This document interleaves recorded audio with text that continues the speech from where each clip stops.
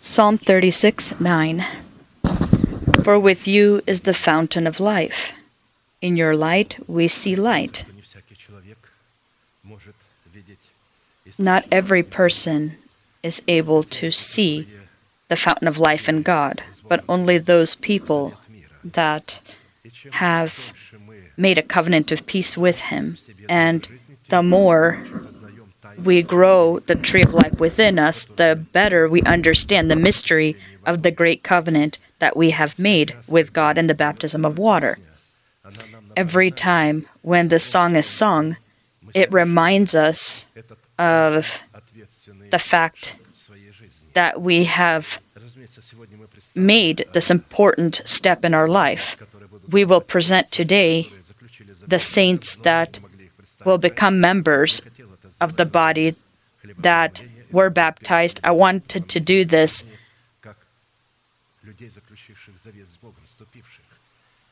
before or a little bit earlier, but I wanted to do it during communion. This is a great privilege to see the light, because God gives light only to people of the covenant. He demonstrates His life and His covenant. Life is one of the greatest mysteries of God. According to Scripture, according to the revelations of Scripture, life is not the quality of material body or the flesh, our physical flesh, but it is given by God. As the Scriptures is life, and life is God, and so the true spring of God of life is God. And so the meaning of the word life, when we're talking about God or a life in God, is life is light, wealth, weight, glory, success, peace, quietness, satisfaction, and movement. And so life is always a movement toward a specific goal, which is God Himself. And so this is the demonstration of life, and what is the spring of life. And where life is where God is, and that is where His Holy Spirit is and His Word is. And we will also see all of the components included there as well. All of the components of life are supernatural and transcendent, and therefore they have nothing to do to the meanings that the physical world gives them. We're not talking about life that's in the physical world, but life of a greater form that gave the life that's here and that is beyond the life that's in this world. Which is why what is called wealth and glory in the physical world, in the spiritual world, can be poverty and dishonor, and the opposite. I know your works, tribulations, and poverty, but you are rich, and I know the blasphemy of those who say they are Jews and are not, but are a synagogue of Satan, Revelations 2:9.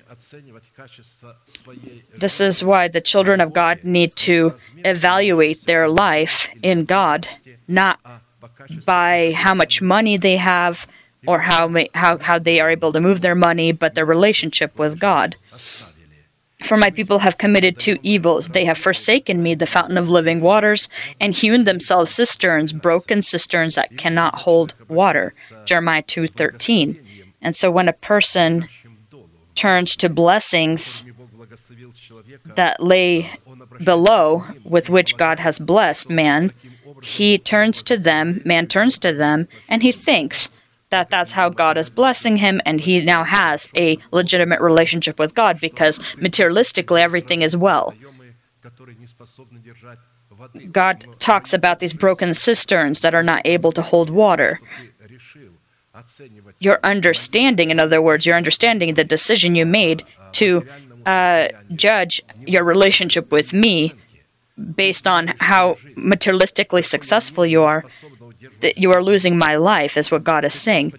And so such an understanding cannot withhold or contain the life of God. O Lord, the hope of Israel, all who forsake you shall be ashamed. Those who depart from me shall be written in the earth, because they have forsaken the Lord, the fountain of living water. Jeremiah 17:13. And so what does it mean to depart from God?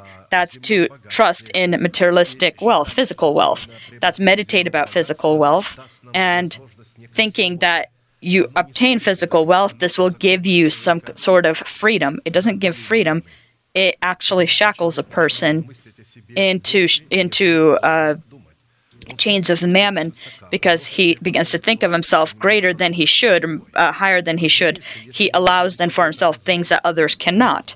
And so if you can allow yourself something, but you are in humility before God, then this doesn't apply to you.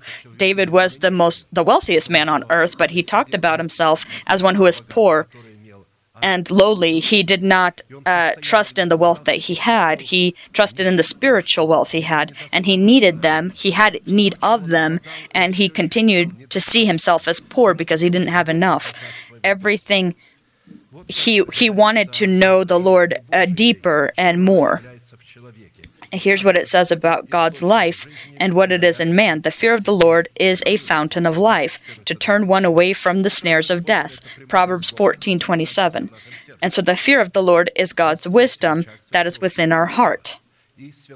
That is the elementary teaching of Jesus Christ and the Holy Spirit, who reveals the mystery of this teaching. And so these two individuals, the Holy Spirit, Word of God, these two are the fear of the Lord. They identify God's fear, because the fear of the Lord is the beginning of wisdom. It's not what people understand as fear when they suddenly become afraid of something. Suddenly there's a loud noise behind you, or a dog barks very loudly, and you become afraid. That's what people perceive to be fear. Fear of illness or untimely death or poverty. And so that's what people perceive to be fear. In Scripture, fear is a very different thing. This is a great form of wealth of the Lord that God gives to us in His life. And so for us to see in His light, in His life we see light, because you're the fountain of life. And as we said in the beginning, for with you is the fountain of life. In your light we see light. We can't see what God is doing if our back is turned to Him. When David says, with you is the fountain of life, in your light we see light, that means that my face is turned toward you. I'm not looking at what is happening around me or the circumstances of those around me, gains or losses. It makes no difference. We will experience in our earthly life losses, maybe misfortunate things, but what will we look at that time when that's happening in our life? We need to look at the face of God, and to look at God's face, you have to, and you know what turns us back around so that we can face God is bringing our tithes to God. That's what gives a person the ability to see light in His light. That is, if we bring our tithes correctly, we bring them into the house of God, we honor Him, we acknowledge, we demonstrate our love to Him, we worship Him. We can't worship God empty-handed. Don't appear before me empty-handed, God says. But bring what I have blessed you with, says the Lord. And when God said these words, He didn't mean tithes. He meant every time when you come into my house, bring me something that I blessed you with. Tithes is not a offering. Tithes is what is within our possession but doesn't belong to us. It will keep the remaining 90% so that the devil not destroy it. He says you will see this if you will bring with faith and do it gladly, cheerfully, that you did something good and your heart has become calm. You honored the Lord and you're happy about that. That means you continue to remain in the covenant of peace. You saw this flow of cold water, symbol of the death of the Lord Jesus Christ. When I was being baptized, they had actually broken ice at one of the beaches and this was in the nighttime, and many of us did because we lived in a country that it was not acceptable to make a covenant with God, and so we had to hide and do this in secret and quiet in the nighttime. Right now we will honor our God with our tithes and our offerings.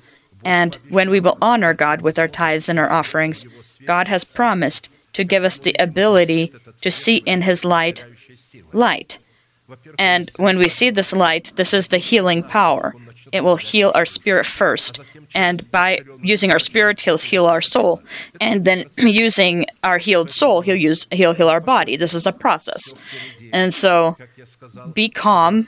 Everything is ahead.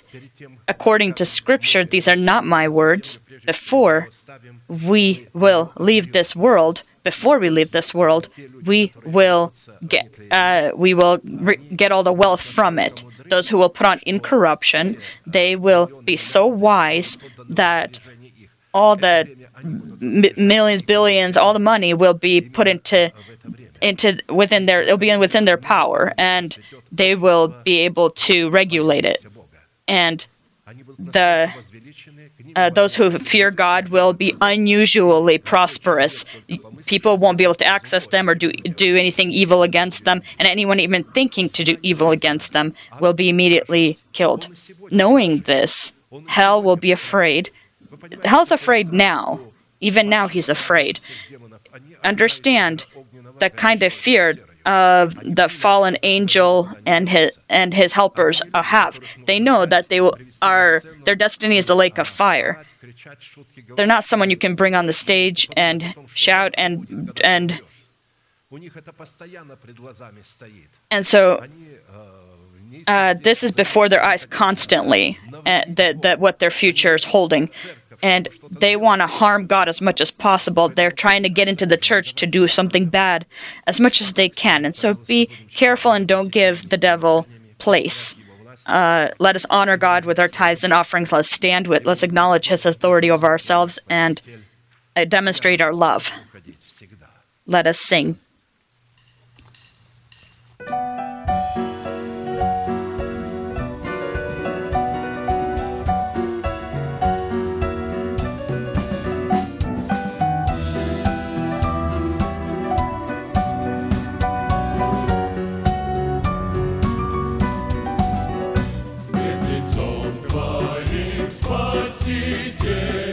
Я хочу ходить всегда, чудный мой руководитель, не оставь ты никогда. Пред лицом Твоим, Спаситель, дай мне вечно пребывать. Совершать свет Твою волю, постоянно исполнять.